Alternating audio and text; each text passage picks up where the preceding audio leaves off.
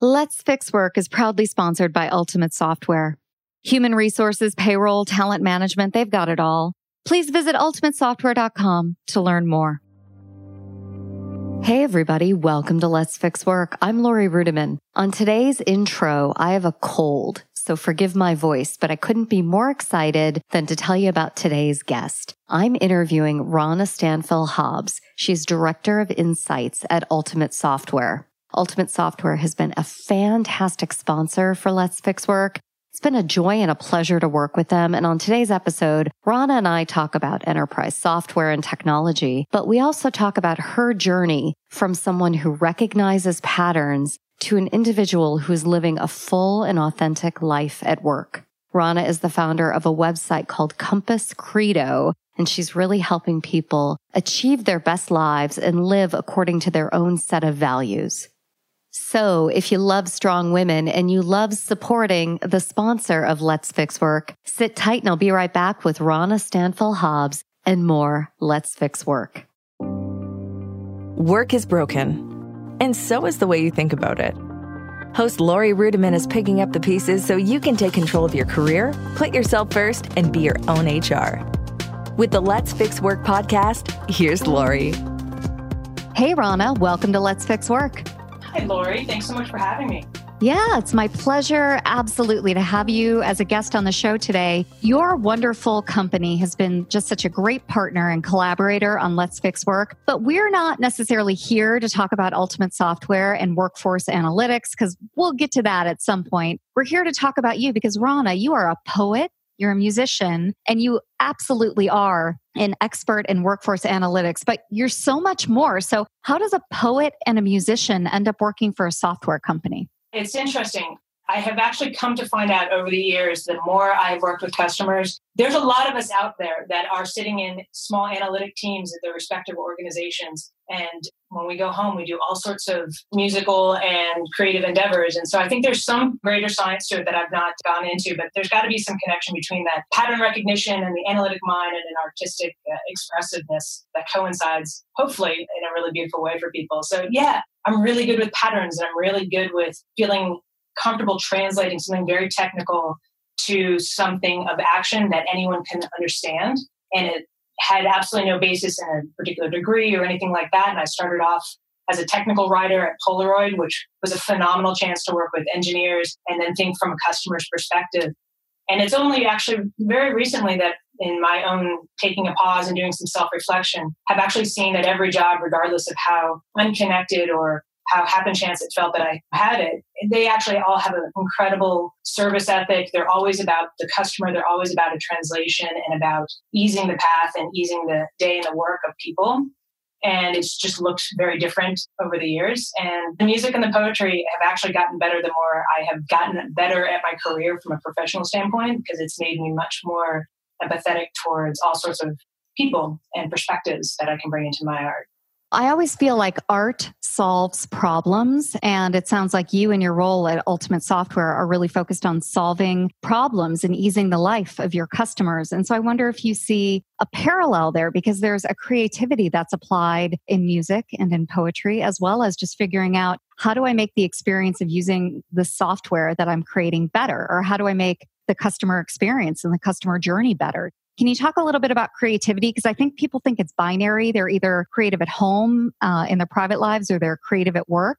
And the two don't ever meet in the middle. And you disprove that. It's a really great question. And it's actually not until, I'd say, the last couple of years that I've made a really concerted effort to be far more authentic, I suppose, about both sides of that, regardless of what environment I'm in and what role I'm playing, because I do see how well that they both work together. But also, that's who I am. And I'm better at my job and I'm better at music because of all of the different experiences I'm having. And yeah, so how I see it play out is I understand the power of a word and the phrasing of a word and the inherent melody within certain aspects of sentence structure and different things. And I don't necessarily mean in a technical sense, but I mean from an emotional standpoint of how does that make you feel? And does it capture what I was trying to convey?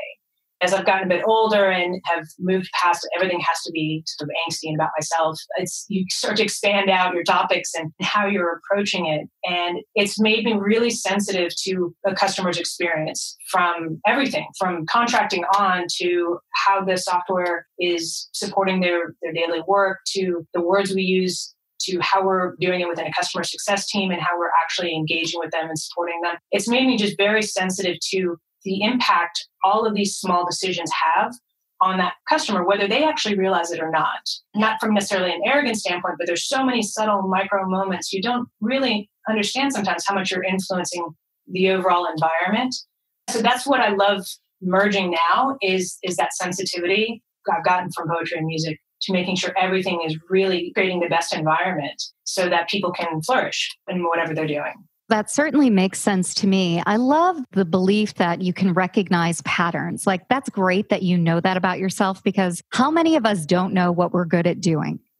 So right off the bat, that strikes me as really interesting, that you know who you are and you know what you excel at. And you must see so many different patterns in the world of work. And the world of work is changing. And you just talked about the customer, and the customer has changed over the past 5 years. A customer would look one way 5 years ago, someone who is buying software, and that individual may be a completely different individual today, just based on the changing demographics. So I wonder what patterns you're seeing at work. What do your customers look like? What's going on at work right now? What are they talking about? It's really interesting. So I've been doing this for about 15, 20 years, and I'd say I've come full circle. So I've seen the consolidation of different software vendors, to then the fragmentation and disparate niche offerings, to then the consolidation again. And when I started out there, you just couldn't get to data, and there was all disparate systems, and we would run numbers quarterly, and we were cutting edge. And like, I'm not that old. That's like, no, you're not. You're like, not. Back in my day, we ran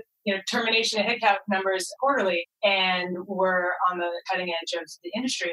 But it's true, we were. And so I think what's interesting is that actually I have to check myself, because I have had the absolute privilege and an amazing opportunity to work with a lot of really advanced smaller firms that work with really large organizations. And so I get this amazing opportunity to take these peeks into all of these brands that are global and nationally known, but also come from this much more boutique environment. And so you start to feel like you're really cutting edge and you know what's happening as far as trends. But the reality is you're dealing with a really small subset of organizations and of companies. And so what's interesting is I thought I had seen this pattern happen, that so we're now, integrated talent management was this big thing. And now we can get to the data. It's not that we don't have the data. Now what do we do with it? And then we wanted to make actionable insights, and get all the buzzwords that you want. And it's all of that. And there's really good intention behind all of it. And I'm guilty as the next person of using them countless times in all of my talks and decks. But what's interesting now is that basically the 5 generations that are in our workforce, that level of experience and in many ways fragmentation of experience is mirroring the customers. And so ultimately it's been really interesting for me, because I've had a chance to work with much smaller organizations than I had previously. I was working with really large enterprise global brands for a while. And so you get very skewed towards their view of the world and their problems. It's really been an amazing experience thinking that I knew what was going on, what trends were happening, what the pattern was, now that I sort of felt like I'd gone through one evolution. I have customers that I'm still talking with about moving off paper process, just getting into software. And I have others that are looking to take artificial intelligence and natural language processing into basically like a brand new team member as an additional resource into the work they're doing. That's a massive spectrum of activity. And I haven't seen that level of range before. And I think that's what's really interesting is we have to take all of that into consideration and be respectful that people are going to be meeting us at very different points. And so we need to meet them there and not expect everyone to be comfortable with the terms we're talking about, or be at a point where what we say is the next trend. They may still be working on what was happening a couple years ago, or maybe they're still trying to get into some level of software integrated platform or whatever they're trying to take on. I think that that's a challenge from a vendor standpoint I've not seen before. Yeah, that is super fascinating. It really would challenge you then and challenge your assumptions because you would look at a traditional buyer, a customer, a prospect, and you might make assumptions based on all sorts of stuff in popular culture right now, like age, race, gender. And now you also have to think about their buyer journey. Like, where are they? And it could be at multiple different points. So there are all these different factors coming in, which I guess pushes us to, I don't know, be what we should be in the first place, which is human. And ask really good questions, right? I mean, I don't know what else you do. If everybody's coming in at a different experience point, it's unfair and inaccurate to hack your way to a conversation. You've got to have a good old fashioned dialogue where you ask really basic questions and get to know the person on a human to human level. Am I right? Absolutely. 100%. It's the most human time and the most technologically advanced time, which I love. So that's a pattern unto itself. Basically, the pendulum, as far as the pendulum swings one way, it has to swing back the other way to balance it out. I'm not sure that we are the most empathetic and human, but it is forcing us in that level of the more that you can be human, the more authentic, the more holistic you are thinking about life and the work that you're doing, the better you can navigate all of this. The more powerful the connections are that you have with your customers, your colleagues, and just with people in general. Because what I've noticed is that you get really excited and hyped about new technology, and I do, and my colleagues do. And what can happen is you inadvertently end up isolating people because you've left them behind. And you didn't mean to. You are just so excited and you're trying to forge this path and build this momentum and create such enthusiasm and make it accessible by making it seem interesting and something that people want because it can be new, it can be a little scary. You're still in some sense selling the proposition. But if you don't recognize the fear or the isolation or the confusion that people might feel about that, not just because it's something new unto itself, but because they're still trying to get their footing in the first place, I think that's an opportunity that I know I'm focusing a lot on right now, is making sure I'm really making a very considered effort every time I'm talking with people about where are they coming to me right now? Like, where are they at? What's their level of comfort? What do they want to know? What are they scared of? Because I talk about a lot of cutting edge stuff, which is fun. And I talk about it all the time. So I'm numb to the concerns about it in the sense of like, I'm not scared of it. I'm interested by it. And I recognize the fear, but it's abstracted. And the more you humanize that and recognize this is their job, this is their day to day. That's what's been really interesting about this time that I've never seen before. It's always been much more singular technologies. It's enabling this new bit of work and, step by step by step. And now we have to hold all of that at the same time. It sounds like you're really excited by some of the emerging and burgeoning technologies that are out there. And I want to talk about that in a second. But what struck me in that last segment was that there's just this natural desire, I think, when we think about technology or talk about tech, to speed it up. Like everything suddenly goes faster in the conversation in our brain. And in those moments where we're talking about new tech or adapting tech or even adopting a new technological platform in our organization, it's so important to slow the heck down and get on board and make sure we're all using the same language and make sure we all have the same understanding of what we're getting ourselves into. So how do you balance that push? Because I'm sure you work with CFOs, CIOs, CEOs who are push, and traditional HR departments, for better or for worse, they're there oftentimes to put on the brakes to make sure everybody's included, the same place. We all have a same common language. I don't know. Do you feel that tension in your work right now? I think I always have, because people tend to feel like the technology is the solve, that's the end game solution. And it never is. It's an enabler. Yeah. But what do you tell that HR professional who may be listening, who is pumping the brakes because of all kinds of reasons? People are feeling excluded. The process isn't inclusive enough, right? Not enough voices are recognized. Not enough people are there at the table making the right decision. How do you give them the courage to be brave and to balance being relevant and being excited about the tech with the courage to raise their hand and say, hold on, I have a question or a concern? Because a lot of HR professionals they don't want that reputation anymore of being a roadblock, and then they just go along with it and there are problems down the road. Do you know what I mean by that, Rana? No, that's a phenomenal question. There's probably a couple different facets to this. And I think that I know that they're tired. They're tired of having to be the gatekeeper and unappreciated by all of the rest of the organization. And it's not why they took the job. It's not what they love to do. It's not why they're there. I think that something new, whatever it is, a new activity, a new sport, a new skill, a new software, whatever it is, it's going to be a little awkward in the beginning. You have to learn some new muscle memory. It's going to have some unknowns because it isn't the fix. It's not the solve. And so I think part of it is recognizing, is this tool good enough and the best we can do right now to get us on the path to where we want to be and to where we're tracking, and to never relinquish control over and recognize it's working for you. And the vendor and the team that supports them and whatever level of customer support and expertise they bring to the table, I'm a bit biased because it's my job and what I love to do.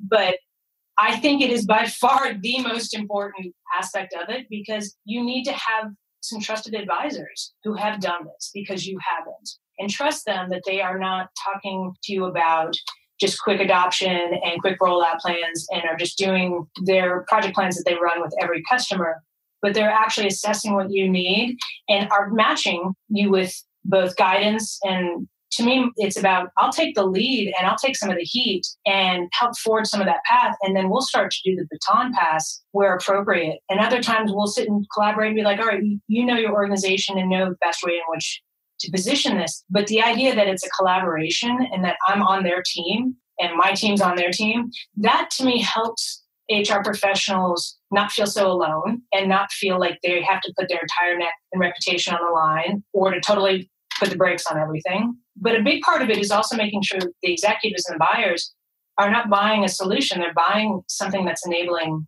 their people and making sure they know why they're doing that. And that should be done in the sales process. Like, you should be doing that early on so that it helps everyone understand what this relationship is that we're about to get into. Because it is, everyone's a little scared. That's normal. That's okay. That doesn't mean we don't want to do it.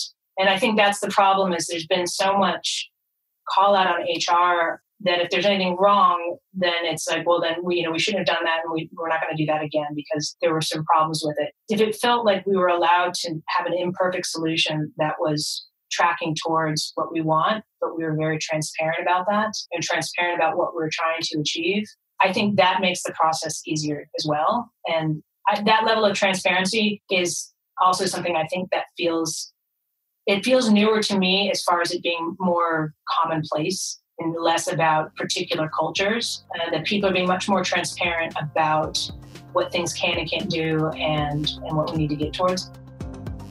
Hey everybody, it's no secret that I love and believe in the future of human resources. More importantly, I believe in you. One way you can change the game for HR and for yourself is to focus on your continuing education. Ultimate Software sponsors free workshops around the country where HR leaders, recruiters, payroll professionals, and even consultants can earn free SHRM, HRCI, and APA credits. I've been to these Ultimate Software workshops. They're highly interactive, fun, and you'll learn a ton about the future of work and the world of HR. Visit ultimatesoftware.com/LFW to learn more and to sign up for a workshop near you. That's ultimatesoftware/LFW to find a workshop and earn recertification credits and stay on top of your game. That's ultimatesoftware.com/LFW, and maybe I'll see you at a city near you.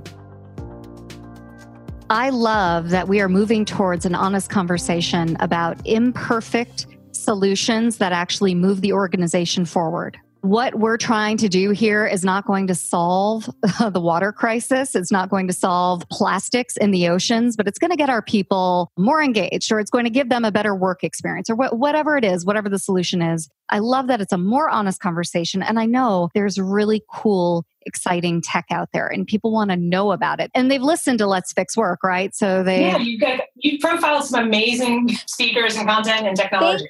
Thank you. They've heard all about the hype cycle around AI, and they understand that a little bit. When you talk to HR practitioners, what are they excited about, and what are you excited about for the world of work? Like, what's the cool tech out there? I'm a bit biased at the moment because I'm working specifically around taking natural language processing, so allowing employees to answer questions in their own voice and just type out their response, and using that as a form of continuous performance development. Stop thinking in terms of, and there's this wildly heated and loaded topic around performance and compensation, and is it reviews and ratings and development, and on and on and on. And from everything I've read, in a lot of ways, like everyone's right. It's all right. Like it's everybody's that wrong, right. I love it's that. that bad and it's that flawed and the intention is that good and all of these different things that we're all trying to do. But I am really fascinated by basically being able to meet an employee and removing obstacles, not leading the witness by forcing them into ratings and forcing them into particular choices and a multiple choice question, and really just getting them to respond. To me, it's the same idea of like, it allows them to be much more themselves and authentic and have a much more honest conversation. And it doesn't have to be something heavy. I've got, organizations that are taking incredibly advanced technology. They're just keeping it simple right now. Like, did this benefit plan or this particular benefit program land where we thought? Are you happy with that? Do people fundamentally feel positive about this particular direction we're taking? Really taking bite sizes out of the application of this technology to their larger organization, but allowing it to be a much more human experience. I think so many people want to use technology to avoid the difficult conversation at work instead of using tech to have better and more realistic and more honest conversations. I can't tell you how many HR professionals would love to have some piece of technology to tell managers when they suck. That's what they're looking for. They want to hit a button and be able to send an email or somehow use a platform to have a really difficult conversation because there's been a gap. There's been a deficit. There was a wrong way of hiring people 5 years ago. And now they're stuck with a glutton of really bad supervisors, right? And so everybody's looking for that one solve. And you must hear this from your prospects, people who are out there in the marketplace looking for technology. You can't necessarily solve for some of these behavioral issues with a technology platform. Oh, no. No. But I'm saying that, I know it sounds great, but I hear it all the time. Like, if I only had like a solution where I can tell this person to shut up. And they're joking, but they're not. There's this weirdness with tech that the more we have tech, the more we expect it to do human things, right? Because it's AI. Why shouldn't it be human? But it's never going to do the difficult things that you need it to do. I think that's where I'm driving with this. Think about how much emotional intelligence is up there with getting so much attention right now. It's not by accident that the data processing and speed of the overall velocity of which AI and technology can process data. Well, that's great. We need that. Like, that's wonderful. And I'll take that any day. But it's not a coincidence that a premium is now being drawn to having some level of emotional intelligence, understanding the nuances of human behavior, and that it isn't simple, good, bad, and these binary approaches to life. And so you have to have both of them. You can sort of keep going back and back. Like, I don't personally think that managers want to suck. Like, I think no, nobody wants to suck. Right. Yeah. Like, nobody wants to suck would be my general approach. Or at least I try to meet everybody like that, because when you meet somebody who's like, well, you're really not making this happen. Yeah, but Rana, I don't mean to interrupt, but there are individuals out there, we just went through this big cycle around Me Too, where people would look you in the face and say, I'm trying to come up and develop a learning platform to help people understand what's going on with Me Too and to train them through these difficult times. And it's like, dude, a training platform, a learning platform is not going to solve for Me Too. I don't know how to have this conversation any differently. So I think there's just this desire to take the difficult, the uncomfortable, the awkward and shift it to tech. And I really fear that trend that's happening right now. Does that make sense? It does. And it's a good call out. It's a good point of clarification. I am all about the positive, like promote the positive. Feedback is like, you just want to do more of what you do well. And to me, the tough conversations, and while there are certain pointed conversations that need to happen, I don't actually think of technology as being as directly related to that type of conversation. It's much more about providing a platform and interrupting basically your normal flow of the day so that you capture in technology what you're thinking and basically harnessing those positive things. And so I think things around Me Too and anything related to certain biases as it goes towards recruiting and all of that going into the D&I initiatives, a lot of the ways in which technology is successfully helping people address that is by interrupting things. They interrupt bias. They interrupt certain language and word usage. They interrupt and flag it so that the person goes, oh, okay, I didn't know that. And it's really about making sure that we're expanding their perception, if you will, of like what they're considering when they're making decisions and when they're choosing words, and making them, to your point, slow down and be more considered. And to me, that's how technology helps in those topics, not by holding content that fixes it. It's about stopping you, whoever you are, and expanding the points of view in which you are taking in when you're making decisions going forward. As we start to wrap up the conversation, you do such interesting work at Ultimate. And we began the conversation talking about poetry and music. And it really got me thinking about bringing your whole self to work. That is such a trite statement that so many people make. And yet here you are, Rana, right in front of me, bringing your whole self to work. Like you're living it. You're the embodiment of it. And I'm sure it's complicated and awkward at times. So if there are individuals out there who are currently working in a role where they don't feel like they can even be a little bit more of themselves, they feel, oh, I have to be inauthentic, or I can't possibly get to know people at work, or I'm not here to make friends. Can you debunk that, or at least talk a little bit about your own journey and what it means to be your authentic self at work? I can speak in general, but I will say for myself personally, it was almost instantaneous. The minute I started bringing all of myself to work and being honest about who I was and not separating what I was doing in the evening and basically my interests and all of it. And I just was like, I'm too busy and I'm too tired. Like my brain can't create those separations any longer. My career actually took off. And I noticed it then, and I sort of put it on the back burner to come back and revisit after I'd gotten a couple of years in and the newness of these new roles had worn off. And it didn't really take me very long to realize you can sense when someone isn't totally relaxed. And when I obviously finally exhaled and just said, I'm here, flawed, imperfect, totally committed to this and not going anywhere. I'm going to help you and we're going to do this. The minute that shift happened in me, the trust that both my colleagues and my customers had in me changed so fundamentally that my career is beyond anything I thought I would be doing. And I absolutely attribute the majority of that to that shift of when I finally was just like, I am who I am. And I know my intentions are good. I will say that a big part of that, for especially when people feel like either they can't or they feel like the impact their particular job is having is so small or marginal, like it doesn't really make a difference. And it's hard not to carry that and internalize that feel like it doesn't really make a difference. So why should I come and put myself out there and be vulnerable and be that level of authentic?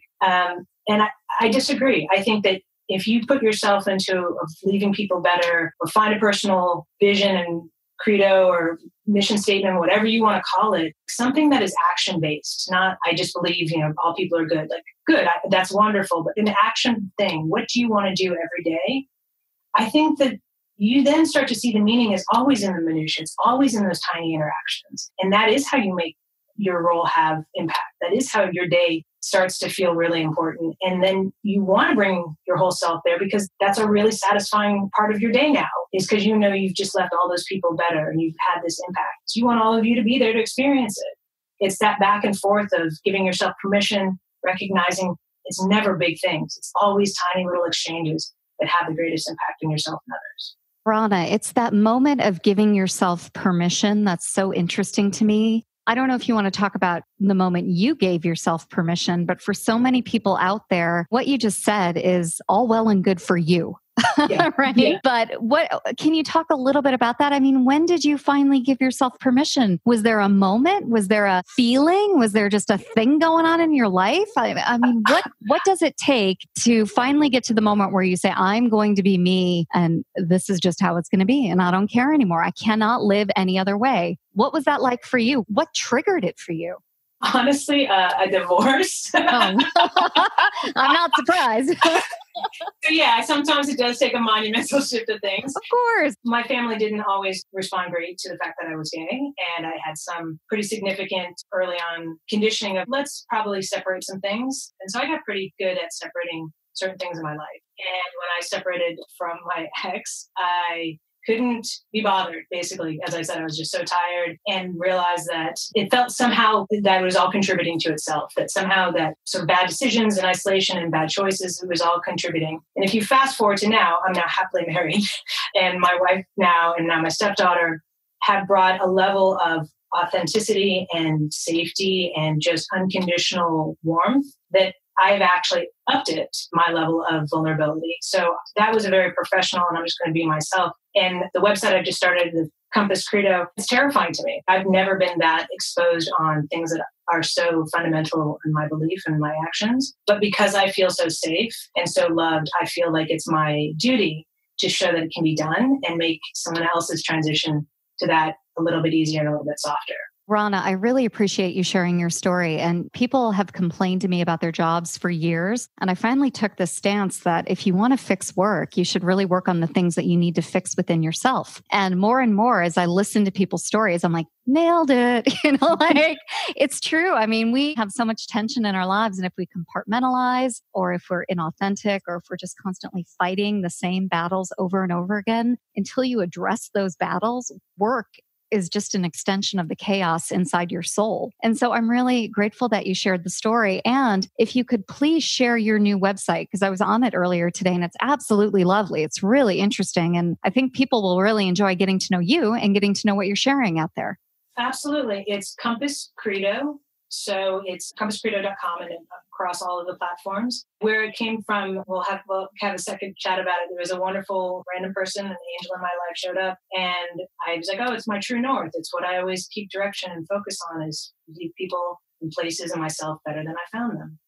I sail, so compass, true north, and then it's my personal credo. And it can be whatever it is for you, but it's fundamentally changed my life and how I approach every interaction with people.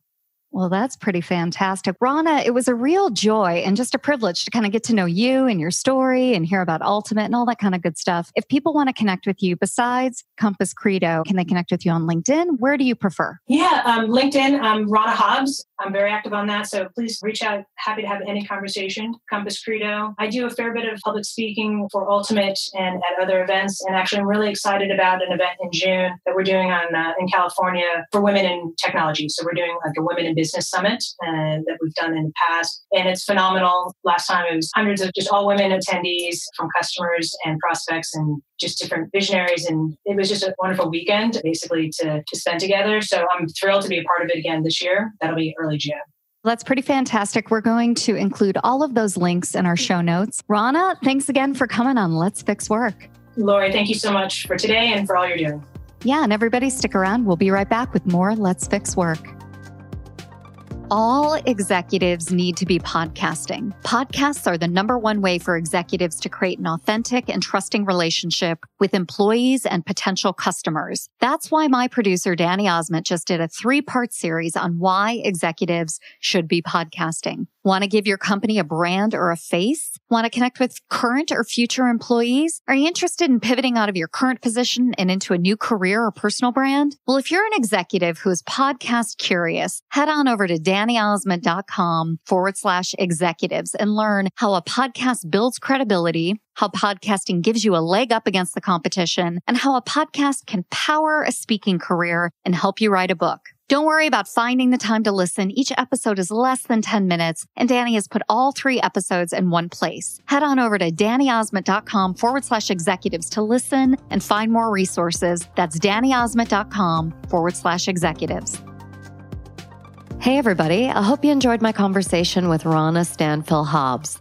It's not often that I speak to someone who's both an artist and a singer and a songwriter, as well as a director of insights at a technology company. Rana's background and expertise is just really fascinating, and I hope you enjoyed the conversation with her. Make sure to connect with her, and all of that information on where to connect is in the show notes. And a word about our sponsor, Ultimate Software. They've put together a website, ultimatesoftware.com/LFW, for HR professionals and business professionals alike to get up to date on workshops, tools, resources, to fix work by fixing HR. But Ultimate Software is always hiring. If you go to their website, don't forget to check out their want ads. We're all about fixing work by fixing ourselves. And I think it's really important that when there's an opportunity, you follow it. So check out the job ads at ultimatesoftware.com. They're one of America's best companies to work for. Let's Fix Work is produced by Danny Osment at Emerald City Productions, and I just really appreciate all of his hard work. In the next couple of weeks, we're kicking things up a level and doing some cool work on the brand, so I'm excited about that. If you have any questions or feedback for either me or Danny, hit us up at hello@letsfixwork.com. No, that's all for today, and I really hope you enjoyed it. We'll see you next week when hopefully I'm over this stupid cold at Let's Fix Work. If you're ready to make a real change in your workplace, start today by number 1, subscribing to Let's Fix Work on the Apple Podcasts app or iTunes or Stitcher or Android or wherever you listen. Number 2, write a 5-star rating and review. And number 3, share it with a friend, colleague, or coworker who you think would enjoy our episodes.